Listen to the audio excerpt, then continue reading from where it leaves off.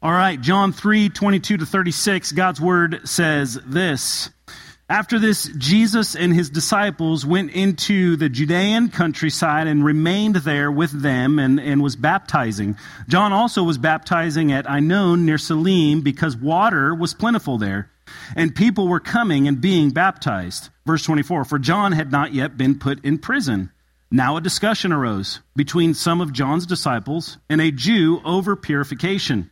And then they came to John and said to him, Rabbi, he who was with you across the Jordan, to whom you bore witness, look, he's baptizing, and all are going to him. John answered, a person cannot receive even one thing unless it is given him from heaven. You yourselves bear me witness that I said, I am not the Christ, but I have been sent before him. The one who has the bride is the bridegroom. The friend of the bridegroom who stands and hears him, hear this, rejoices greatly at the bridegroom's voice. Therefore, this is beautiful, therefore this joy of mine is now complete. He must increase, but I must decrease. He who comes from above is above all. He who is of the earth belongs to the earth and speaks in an earthly way. He who comes from heaven is above all. He bears witness to what he has seen and heard, yet no one receives his testimony. Whoever receives his testimony sets his seal to this, that God is true. For he whom God has sent utters the words of God, for he gives the Spirit without measure. The Father loves the Son and has given all things into his hand. Whoever believes in the Son has eternal life. Whoever does not obey the Son shall not see life, but the wrath of God remains on him. This is the word of the Lord. Imagine, if you would, with me this morning that you are at a wedding. The best man has just made a speech of goodwill towards the bride and the groom, wishing them the best, elevating the groom and his commitment to love and serve his bride, outlining how he is the guy indeed to do the job, the best husband to this fortunate bride could find. He finishes lifting the glass, the toast to the bride and groom, he proclaims. A smile of joy at the thought of his friends on this beautiful day being joined together. The glasses clang throughout the room as happiness and laughter fill the air. But then a voice from someone in the crowd, a friend of the best man who just finished the toast, and a few of his buddies, they begin to speak out and talk. They speak over this joyous moment of the hour. They call the attention of the wedding guest and the party. They say this, but we really think the best man is the man of the hour. He's the one to carry the task. He's the one that will love this woman well. Now, that would be an awkward scene, wouldn't it? What does the best man do? He shakes his head no in disapproval, motions for the friends who he's known for a long time. He's been through thick and thin with them. Would you guys just sit down? He explains this. Again, speaking truth. This day is not my day. In fact, this is a joyful day for me because I get to take a small part of this special day to point all of you to the joy now complete in the groom coming to get his bride, to love and serve her, to love her sacrificially and even unto death. Then he says this, I must fade into the background and he must now take center stage. The best man sits down, looks on to the scene with joyful eyes and a smile as the bride and groom take to the dance floor for their first dance. What a beautiful day. Pointing the guest and his friends to the center of attention, the bride and the groom. That's what John the Baptist is giving us a picture of here. He's doing the right thing. He's speaking the truth. He's pointing. His role was to point people to who? To Jesus.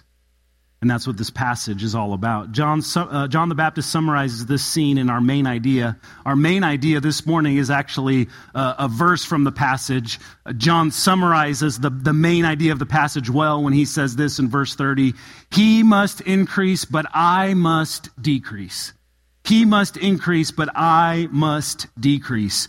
The goal of our life is to glorify God and enjoy Him forever. We accomplish this most clearly when we make the name of the Lord famous. He is the famous one. As we carry out our work to humbly fade to the background and show every person we come in contact with the fame of Jesus, the saving power of Christ. The word must in this, He must increase, but I must decrease. This word must here, it gives us, it's a present word, okay? In the original language, it was written in the present tense, and it's active. What does that mean? It's presently happening, and it's actively happening, that Jesus is increasing, and we are decreasing, and that is a good thing. In other words, we could say this verse in this way: He will increase, and we will decrease. This is the Lord's will, and should be the center point of every endeavor we strive towards within our mission as followers of Jesus within the kingdom of God, our proclamation of Christ as King over all. But we come to a problem in this passage. There's a problem. The problem is this: it's jealousy and short-sightedness. It's the jealousy and short-sightedness of John's disciples. Okay, not John the Baptist, but John's followers. You see, if we're honest, likely we struggle with this calling to decrease as the Lord increases. Why? Because we have a tendency towards self-centeredness. We have a tendency towards elevating our wants and needs and desires above the will of God. We too are jealous, but some of you you may object. No, I'm not. But I'll tell you this, our hearts are bent in this direction, a direction that glorifies and elevates our wants and needs above the will of God for our life, above God's mandate to be fruitful and multiply, above His mandate to go therefore and make disciples and to love the Lord Jesus through obedience to His holy word. Moreover, we too are short-sighted. We don't see the benefit of the immediate forfeit of worldly comfort for the benefit of the kingdom of God, His mission. We're short-sighted in this. I would say this is a huge issue right now, in this day and age, in this present time. We're short-sighted through our worry and anxiety. Is anybody worried or anxious about something this morning? I know I am. I get real anxious every time I click that gas pump next to my car, right?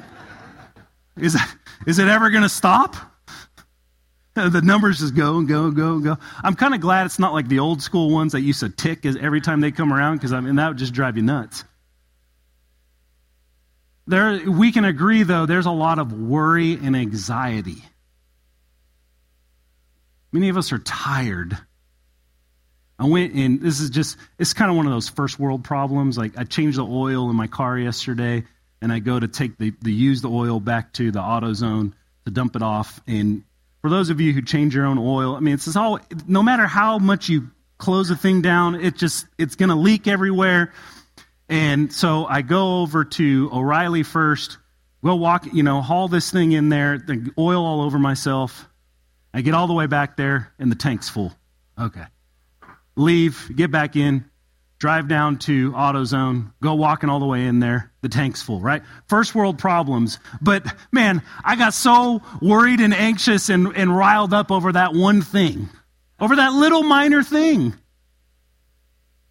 And I'd say we're all in edge this way in this day and age. It's the price of gas. It's walking into the grocery store and the things that you want not being there. There's a lot of worry and anxiety within our lives. We trust the Lord in all of this and in where we're at this point in time. Because we know this truth. The Word of God clearly teaches that Christ has victory over the world. The Word of God teaches this, that He put His mockers, His enemies, to open shame at the cross. And His Word teaches us that Jesus has the ultimate victory, and He will make that known upon His second coming. Jesus is coming back. But in this present passage, we see a problem of jealousy and short-sightedness in these first few verses. It says this in verse 22 to 26. After this, Jesus and His disciples went into the Judean countryside, and he remained there with them and was baptizing. John also was baptizing at Ainon near Salim because water was plentiful there. And people were coming and being baptized, for John had not yet been put in prison. Now a discussion arose between some of John's disciples and a Jew over purification. They came to John and said to him, "Rabbi, he who was with you across the Jordan, to whom you bore witness, look, he's baptizing and all are going to him." Notice the focus of John's disciples. They're initially, the context of their conversation with this certain Jew that they're talking to, we don't know who that person is purification. They're talking about purification. But then, as they see the people gathering to Christ and his disciples along the way, the conversation shifts, the focus shifts from purification to the amount of people going to Jesus and his disciples for baptism. There's a sense of jealousy there of Jesus. They're jealous. Just a point of clarification, because we'll get to this next week in chapter 4. Jesus isn't in fact baptizing himself here, it's his disciples. It clarifies that in John 4:2. His disciples are baptizing, but the key statement from John's disciples is this: and all are going to him. There's an air of jealousy in their voice. It's obvious in John's response back to his followers that their tone and jealousy were evident. It may not be evident to us, but we can tell in his response that their tone must have been one of kind of contempt of what was going on over there and jealousy. He too unravels the problem presented in their lack of understanding of his mission. That's John the Baptist. And the mission of God in Christ. He's going to bring clarity to the situation. You see, in this moment, their flesh, their sinful flesh, that's John's disciples, overtakes the good and joyful thing that is occurring. They should be praising God that many are going to Christ and being baptized.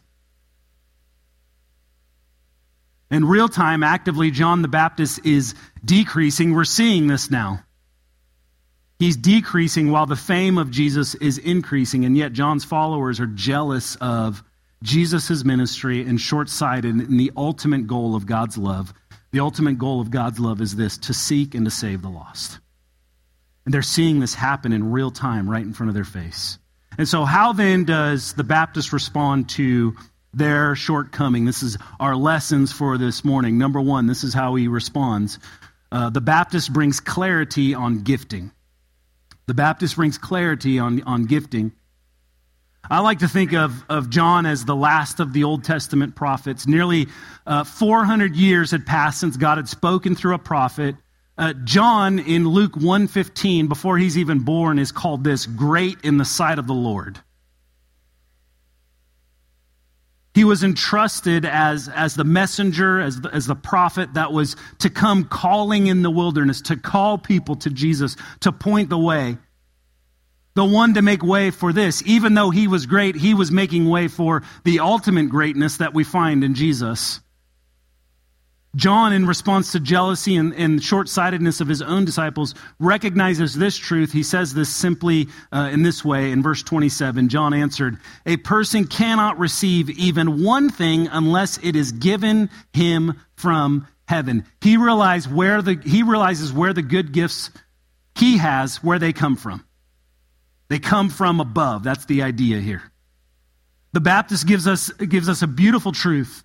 Every good gift comes from God.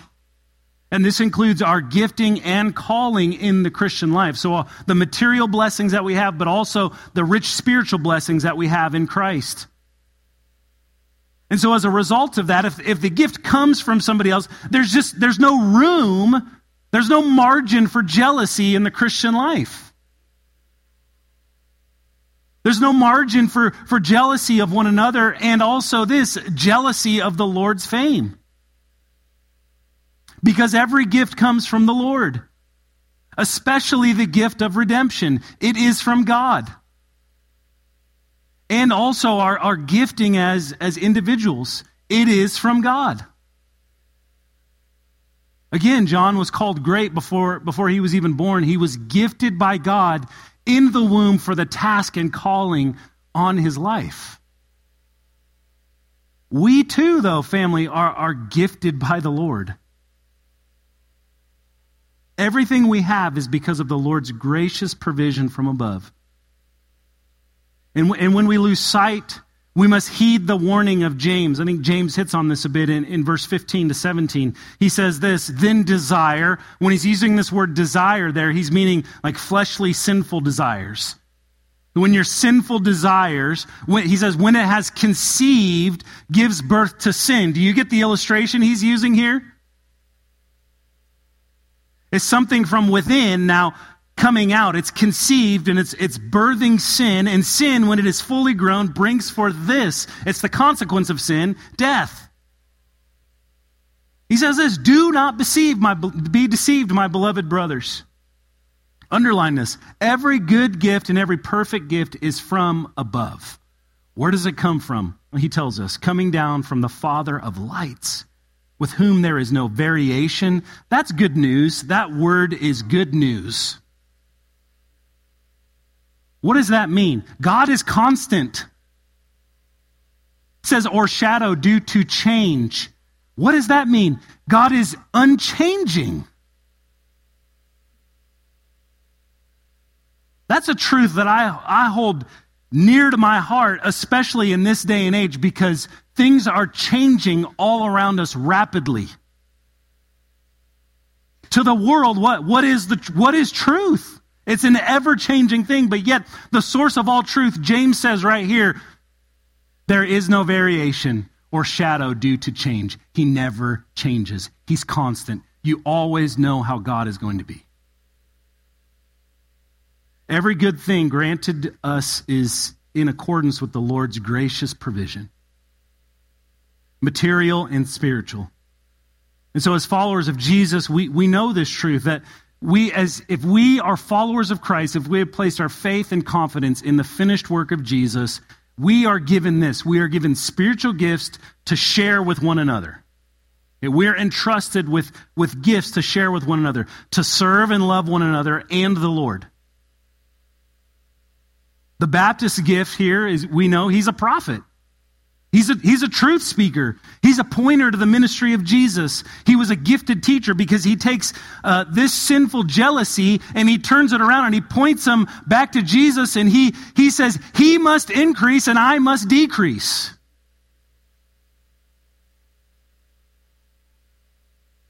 What takes me an hour to unpack, he says in one sentence. He was a gifted teacher in that he taught truth, the most important truth, which is that, again, he must decrease and the fame of Jesus must increase.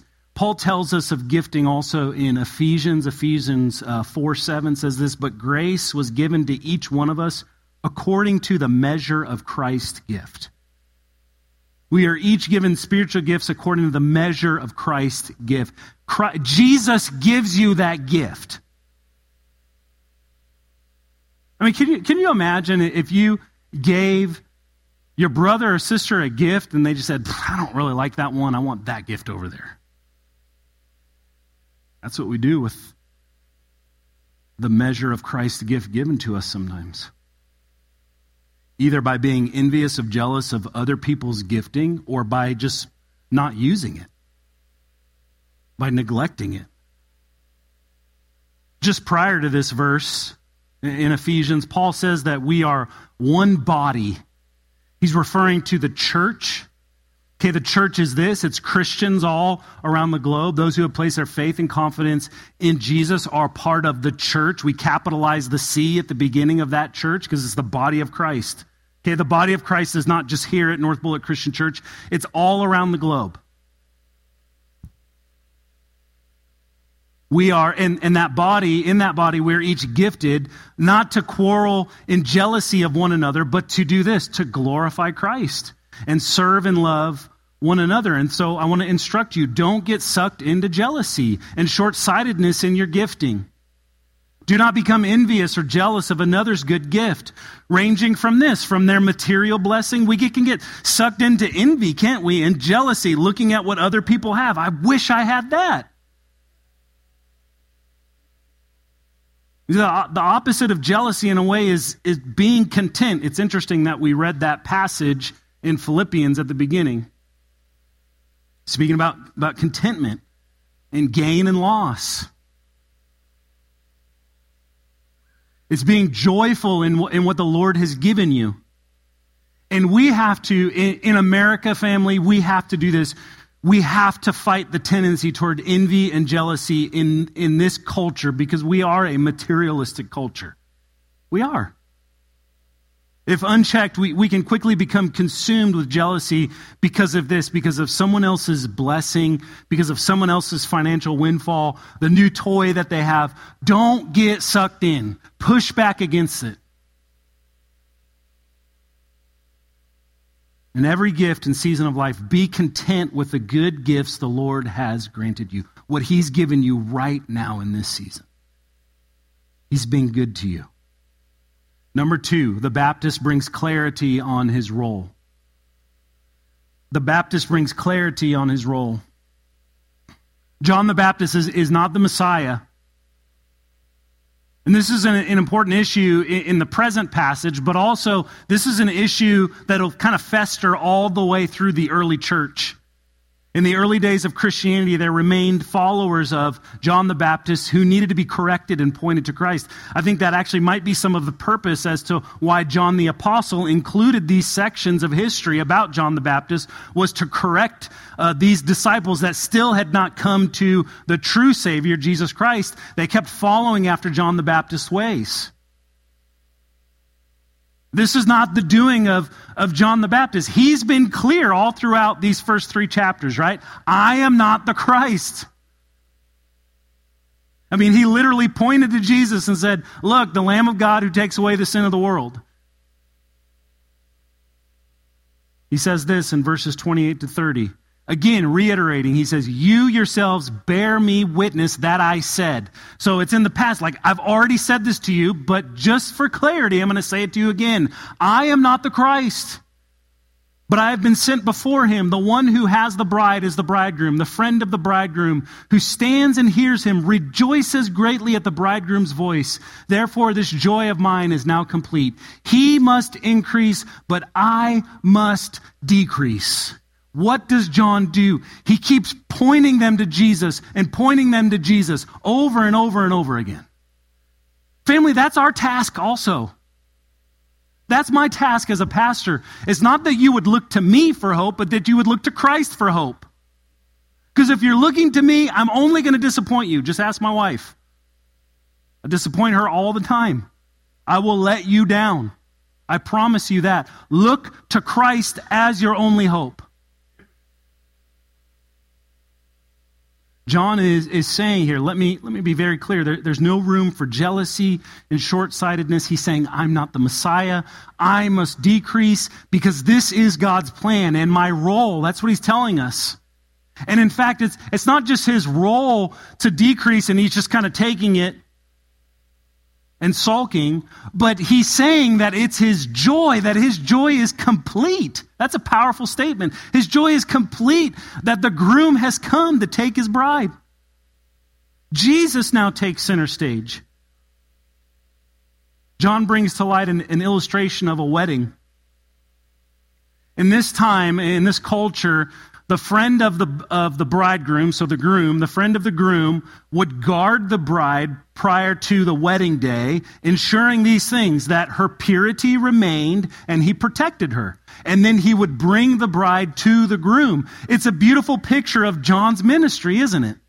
It's a beautiful illustration that he's delivering Jesus' people to him. He's keeping their purity and he's bringing them to the groom. And it's joyful for him to fulfill this role. It should be the same for us to fulfill that role of pointing people to Christ. It should be incredibly joyful to us when we see another one call upon the name of the Lord to be saved.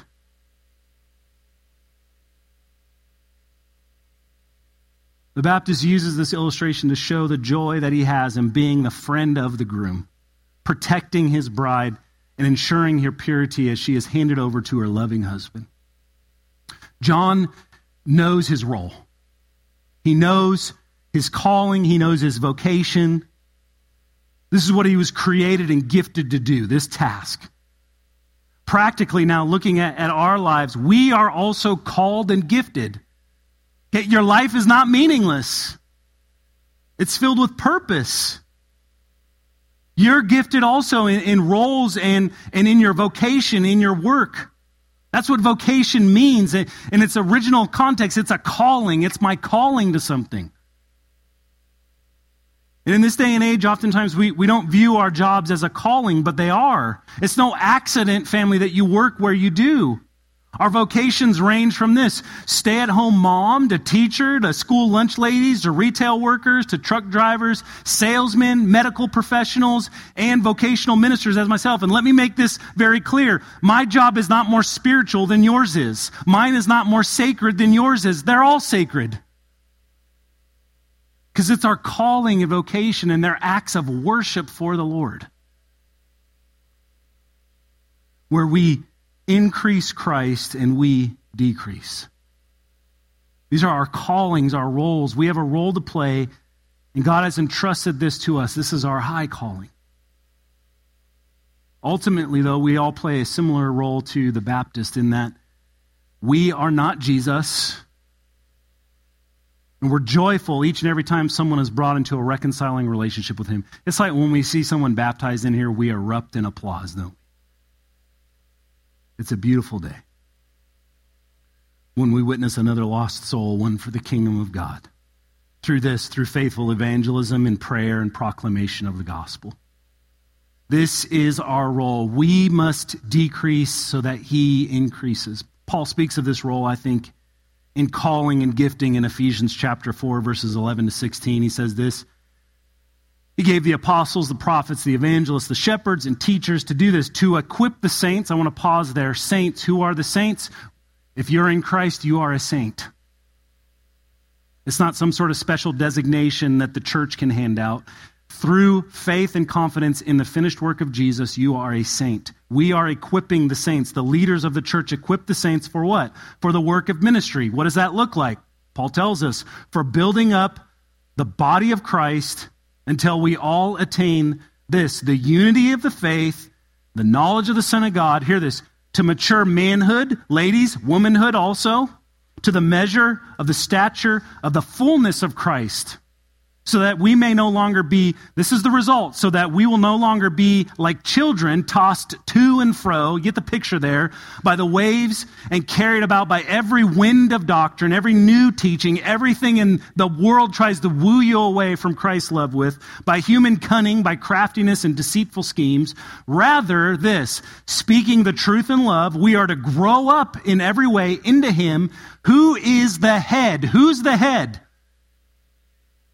Into Christ. Thank you, Mike. From whom the whole body, joined and held together by every joint with which it is equipped, when each part is, hear this, working properly, makes the body grow so that it builds itself up in love. What a beautiful passage. If we were to draw out an org chart, like you go to companies that have an organizational chart, at the top of North Bullitt Christian Church's org chart would be Jesus Christ, the head. John here, looking back to John 3, he's giving us just a small glimpse of Paul's later statement. He knows his role. He knows it is from above. It is a calling. He knows that he must point others to Jesus for the sake of the world and the health of his own followers. God has uniquely called and gifted leaders in the church. He calls them here in Ephesians 4, teachers and shepherds, to equip the saints for the work of ministry. That is their calling to strive. And this is our job as leaders in the church. And it should be the job of every Christian in here to strive and contend for maturity in the faith.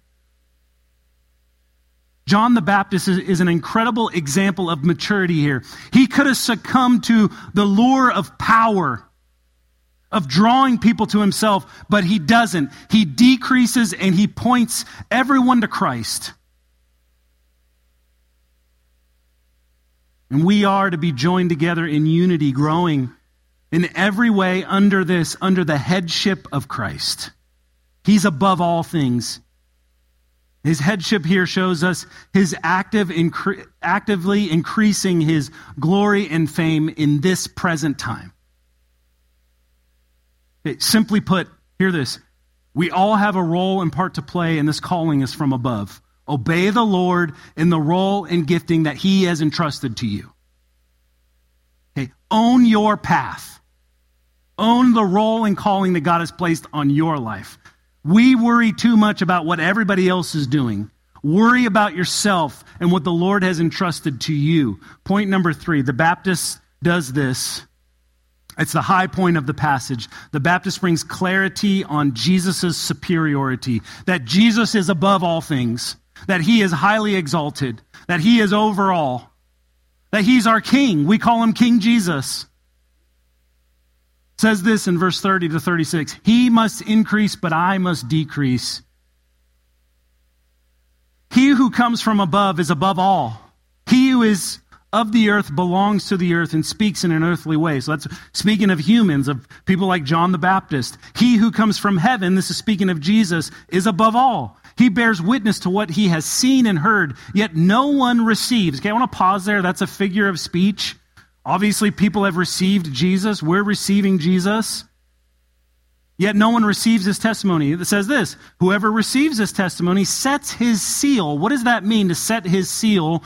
At this time, not everybody could write, so they had a seal, a stamp, where they would stamp their name. I approve of this. We can think of it as our signature. We sign a signature, approving and connecting ourselves. It's almost like a contract or a covenant.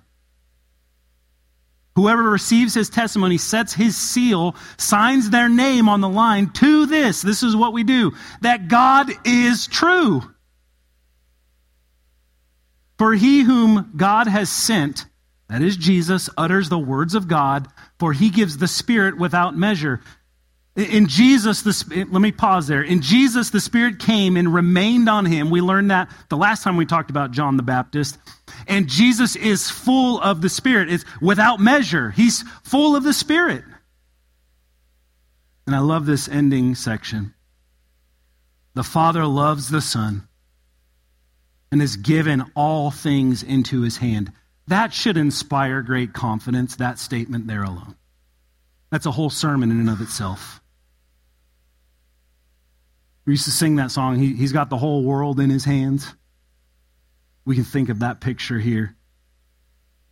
The Father has given all things into the hand of his Son, Jesus. And the result of that is this: whoever believes in the Son has eternal life, has life in abundance. That's the picture there. And then there's a warning. We can't skip over the warning. Whoever does not obey the Son shall not see life, but the wrath of God remains on him. John's Gospel is such a beautiful book of Scripture. Every passage, every story, every piece of history woven together to point us to this, the beautiful truth of the gospel. What's the gospel? It's the good news about Jesus Christ and what he's done. The beautiful truth of redemption through Jesus. Jesus gives us this, family. He gives us purpose in the immediate. He shows us the importance of this present life. And he does that also by lifting our eyes to the future and seeing his glorious second coming. And he will make all things new. The new creation comes in. The new heavens and new earth are brought about. In the Christian life, we cannot be short-sighted. We must continue to press on towards the prize, towards the restoration of all things. I believe this message is needed, especially in this time. Why? Just hang in here with me for a few more minutes. It's going to get a little hot, okay? I'm just telling you guys. This message is needed, especially in this time. We have witnessed a significant rise in immoral lifestyles in our nation.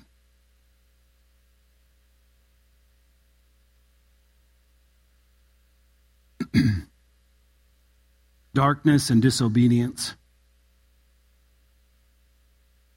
The local church hasn't been above those things. We've seen scandal after scandal, famous church leader after famous church leader falling into moral failures, cover up of sexual abuse in the church. Horrendous, disgusting. Darkness and disobedience. Every wind of doctrine floating about. And especially this false doctrine. I think it infects so much of our culture, is this false god of individualism. It's all about me. The world revolves around me. We hear it in these cultural mantras like, you do you, right? You heard that one? You do you. Here's another one. Your truth is your truth, but my truth is my truth. Follow your heart. I know we've all heard that one. The Bible has something to say about the heart. If it feels good, do it. Whatever makes you happy. But John gives us this. He must increase, and I must decrease. John's joy is found in the Lord, and pointing the bride to the bridegroom. And this is true joy, is true calling, true happiness, true purpose, life that is really life. John says, my joy is now what? It's complete. Here's the truth. These cultural mantras that I've said, you do you, your truth is your truth, my truth is my truth, follow your heart. If it feels good, do it. Whatever makes you happy, they will always leave you searching and seeking and never able to fill the void that is in your heart. I'm going to go as far as to say this. These statements that we have that float around in our culture like that are lies from the pit of hell.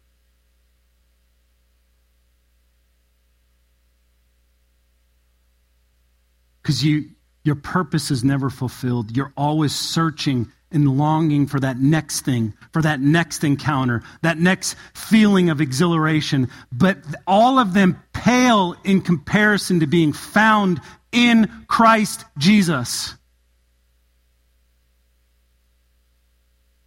Because that hole in your heart is still empty when you're seeking for fulfillment and all those things that just leave you more messed up and more longing for something better. And we have the answer in the church, and we have to boldly proclaim this as the light of Christ in the world, that Jesus Christ has come and he saves us from sin and death.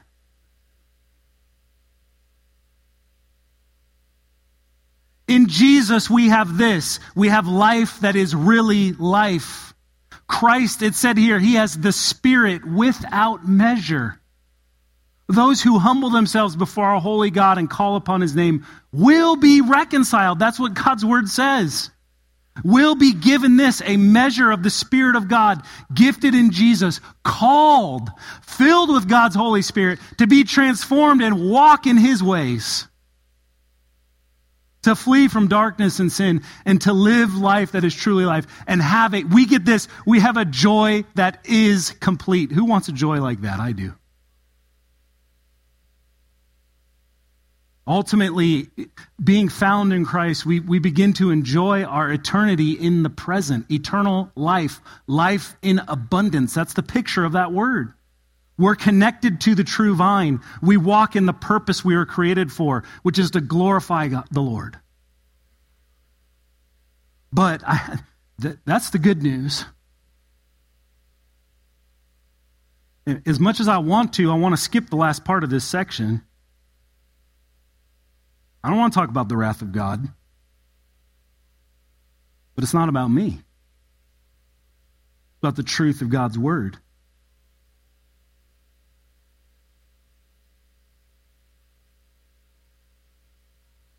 Said here, the last part of verse 36, whoever does not obey the Son, this is the warning, shall not see life, but the wrath of God remains on him. That's terrifying. Those who continue in disobedience to the Son, the wrath of God surely awaits. The Bible later says in the book of Hebrews, I want to say Hebrews 10, author of Hebrews is talking about God's judgment, and then he makes this statement. He says this, he says, it is a fearful thing to fall into the hands of the living God. That should just make us shudder. One, if you're a Christian in this room and you hear that statement, man, that should charge us up. Because we have a reconciling message that can save people from that. We're God's messengers in a broken and dark time to proclaim the goodness of Jesus Christ. That's our role, to pray and proclaim. And in light of that last statement there at the end of this passage, as we wrap up, I hate to leave you heavy, but sometimes we just need to be left with that weight on our shoulders. In light of what it says there, if you sit here among us today, I plead with you, if you don't know Jesus as Lord and Savior, repent and believe upon Jesus Christ, and he will save you. Turn from your sin, follow after him. He will give you the gift of life. He will fill you with his Holy Spirit. He will transform your life and give you a purpose to walk all of your days in abundance of life. Amen.